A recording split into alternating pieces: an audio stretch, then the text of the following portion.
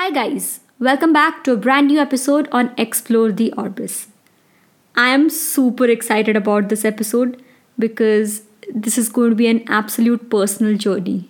In fact, ever since I woke up in the morning, I have been thinking about how excited I was for this episode because a lot of work went into it, right?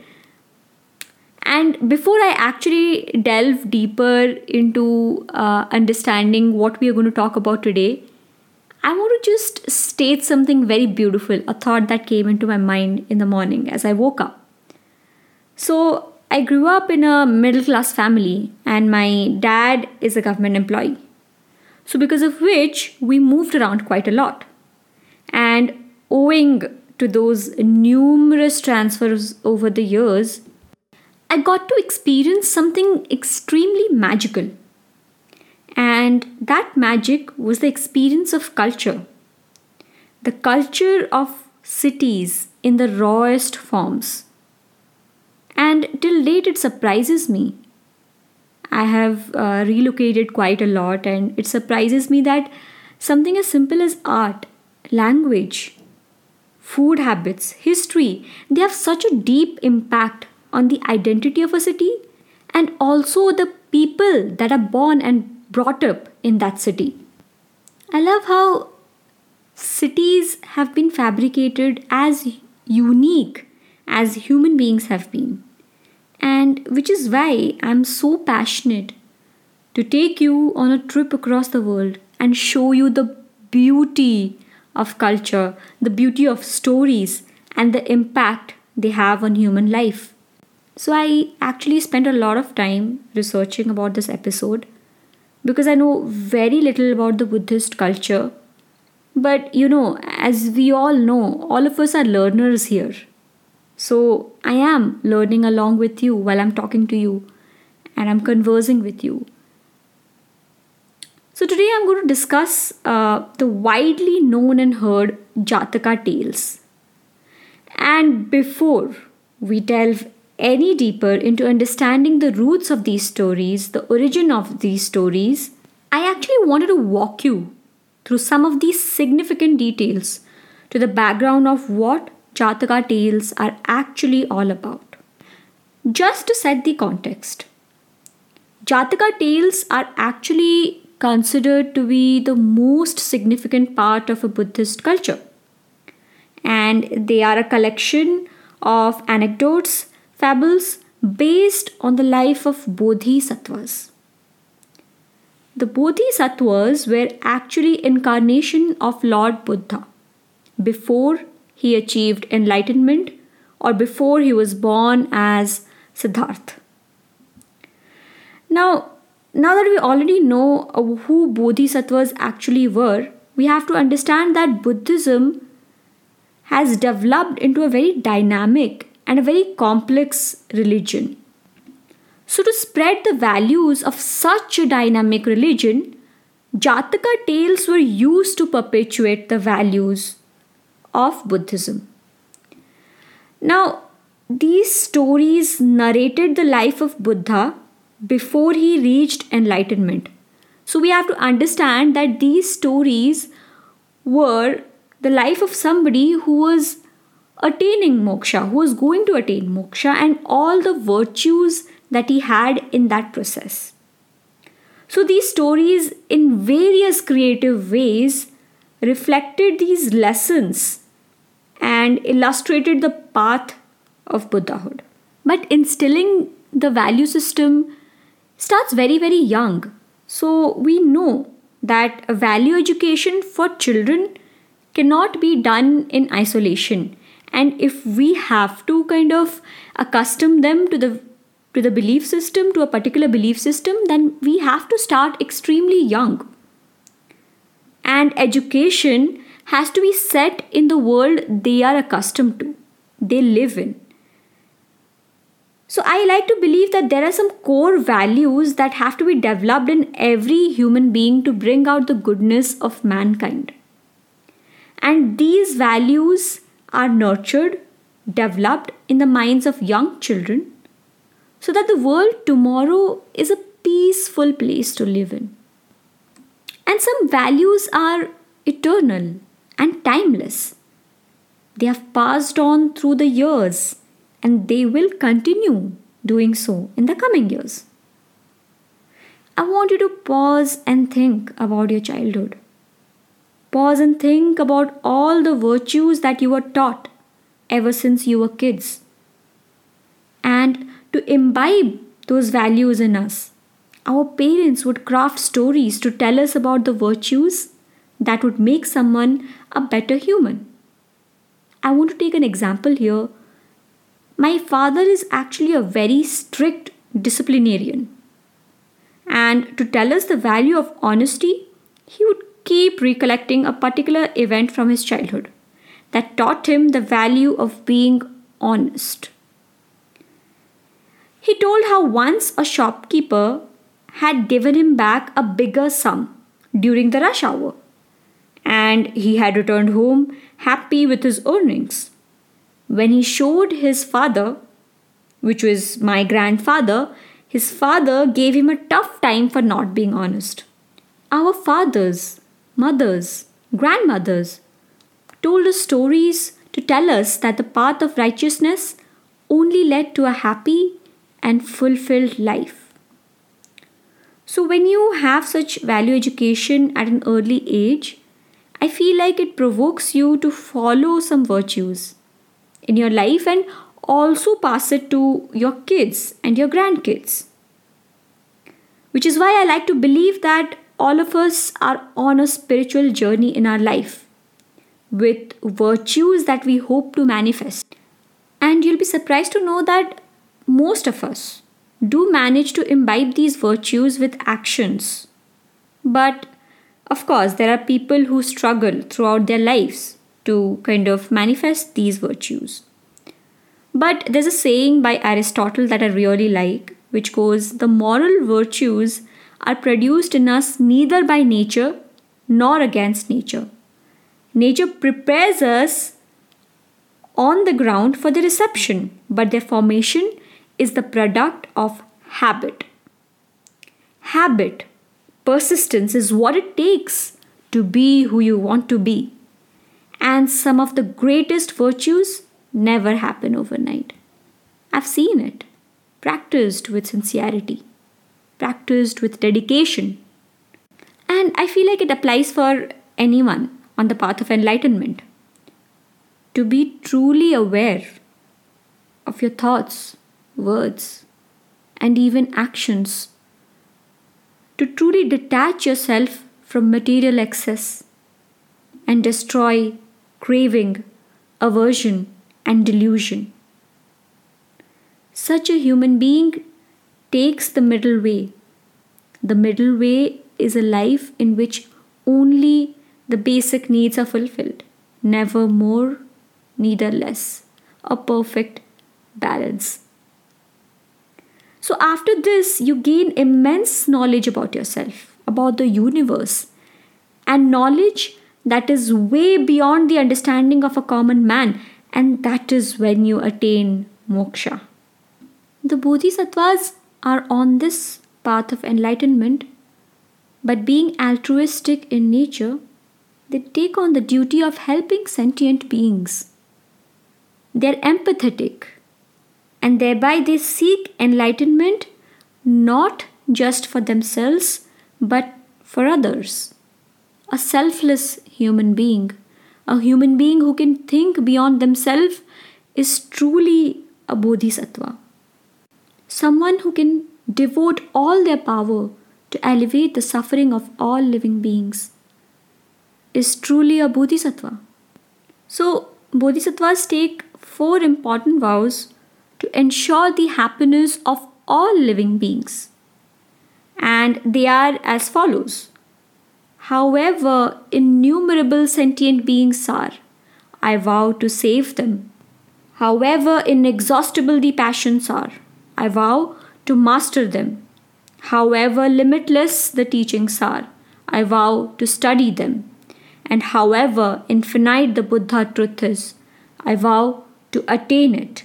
These vows actually represent how engaged bodhisattvas were in the society. They were actively struggling not just to change themselves, not just to attain knowledge, but they wanted to make the world a place where happiness flourishes in the hearts of all beings and there is peace in this world. So the Jataka tales describe the life of bodhisattvas and they explain the transcendental virtues that are needed for attaining moksha. So these tales were nothing but they were yet another way to spread the message of the middle way, and they highlighted the sacrificial life of a bodhisattva, directly telling the people, the listeners, what was needed of them, what virtues they needed to have, what ways they needed to mend to be on this path of life, to be on the path to attain moksha. So, these tales were a composition of over 500 tales written in the ancient language of Pali. The Jatakas are actually amongst the oldest of Buddhist literature, dating back to the 4th century BCE. So just imagine how much time, since how many centuries, these stories have been told to men, women, and children. And they still continue to tell people about the virtues, about the ways of a bodhisattvas and what they needed to do to themselves be on the path of the middle way. So, the origins of these tales are unknown, but many of these tales are actually set in the city of Banaras. And that is a city in the north central India by the river Ganga, and it is one of the oldest cities in the world. I sometimes wonder as to how these tales might have been written, what context might have been there, and the circumstances under which they might have been written. Extremely interesting. You can actually reach out to me on my Instagram, that is at Explore the Orbis blog, and tell me what your theory is about the origin of the Jataka tales. So now I was actually going through the examination by a scholar called T.W. Rice Davids, and in the 1911 he was actually one of those first people that thoroughly examined the Jataka tales, and he described the text as, I quote, full of information on daily habits, customs and beliefs of people in India, and on every variety of the numerous questions that arise as to their economic and social condition, which tells us strongly as to how each of these stories reflected the reality of the world people lived in. The social conditions, the economic conditions, the habits, the customs, everything was not fantasized, was not something that was out of the blue, was not something that was not imagined by normal people. These stories were based on the life of normal people. And I feel like this is exactly what adds charm to the Jataka tales. So, I will not stop to say that these themes are rather dark, because they are, and we know that reality can get really brutally dark, and it's not sugar coated, and which is what is very important for us to understand.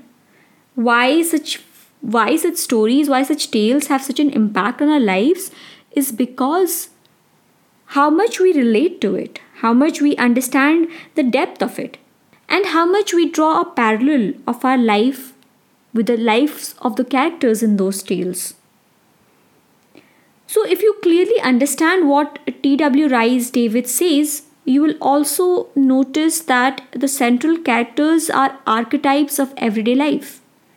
And the lead character, of course, is always an incarnation of Buddha, which is a bodhisattva. And there's a pattern in which every story ends by imparting wisdom and by the bodhisattva acting on these virtues, or by his subordinates or people around him or characters around him acting on these virtues, which is what is very important. the stories reflect strongly the impact of acting on virtues. These stories aren't just limited to India because when I was also reading about the Aesop's fables, there were a lot of stories, in fact, that were common between the Aesop's fables and the Jataka tales. So these stories aren't just limited to India, they have traveled across regions, across time, and they've gone through constant refinement and centuries of retellings in these Theravada Buddhist monasteries, painted walls, and proverbs that were circulated as belief narratives surrounding these Buddhist stupas and these Buddhist stories and these Jataka tales. And they have actually shaped worldviews, and till date, they continue to do so. The impact they have on the common lives of men and women and children is something that is worth speculating about. Close your eyes and think about it. All of us at some point of time might have heard or might have come across any of these Aesop's fables or even the Jataka tales. And these tales are not just mere texts for us anymore, they are life forces. And they provided tools for us to reflect on our everyday situations. And this is not just limited to children. This is not just limited to adults. This is applicable to everybody, every living being on this entire universe. So I actually want to recite one of the most significant stories that has been very important to Jataka tales, and they have been retold in these stupas as paintings and sculptures. And that is of the Mahakapi Jataka, which is the great monkey king. The Himalayas are always known for their varieties of flora and fauna. Furthermore, the manifold varieties of flora are known not only for their riches but also for their medicinal purposes. In the heart of a Himavat, there was a large tree which bore excellent fruits, even bigger than the palmyra nuts, having exceedingly sweet flavor, lovely hue and fragrance, which no man had ever seen or noticed before. But this tree was also the abode of several monkeys, and the Bodhisattva was born as the king of these monkeys. He was much larger in size than his followers, but was more compassionate, was more virtuous than the others. So one day the monkey king noticed that a branch of the tree had grown just over the stream. It alarmed him because some of the fruits might drop in the stream, which then might get carried away to the man's world, and the men would then certainly come to have these fruits for themselves. So the monkey king instructed the monkeys not to let any fruit grow on that branch. The monkeys tried to follow the instruction of their master, yet one fruit was left out. That fruit, in the course of time, ripened and developed its fine color, taste, smell, and softness, and became loose in its stalk, when one day it dropped into the stream. Being carried down the stream, it was stuck in the net of a fence of a king, who was having fun with his women there. The delightful and the delicious aroma of the fruit soon spread all over the place. Its odor was quite different from the women's perfumes and the other cosmetics, decorative flowers and garlands, or from the intoxicating drinks. It, however, charmed every visitor there. Bewitched with the smell of the fruits, the women enjoyed its prolonged inhalations with half-shut eyes. The king too was charmed. So they rolled their eyes all around to look for the source of the fragrance, and finally detected it, stuck in a net. The fruit was unique in its colors and odor, size and shape and texture that no man has ever seen or heard before. So the king got the fruit tested by his experts, and having found it non-poisonous, he himself tasted it and then remarked, Nothing could surpass the flavor of this fruit. He then ordered his men to hunt for the tree in and around the river bank which bore the fruit. Soon the king's men found out the tree laden with such delicious fruits. But when they saw the monkeys enjoying these fruits, which their king wanted to have so eagerly, they attacked the monkeys mercilessly with volleys of arrows. Witnessing the approaching attacking royal soldiers, the Bodhisattva jumped on a mountain peak, which the other monkeys were not likely to copy. There, in order to save his friends, he seized a strong rooted tall cane with his legs and bending it towards the tree, jumped back and caught hold of the branch of the tree. He then called upon the other monkeys to use him as a bridge to jump upon the mountain peak. Taking advantage of the situation, all the monkeys jumped on the mountain and darted away quickly.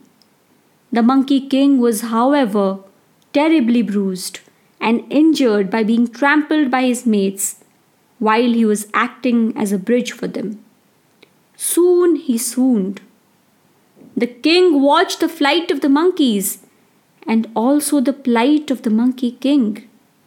He was greatly moved by the exemplification of such insight, courage, valor, and sacrifice, which an animal had just displayed to save the lives of his subjects.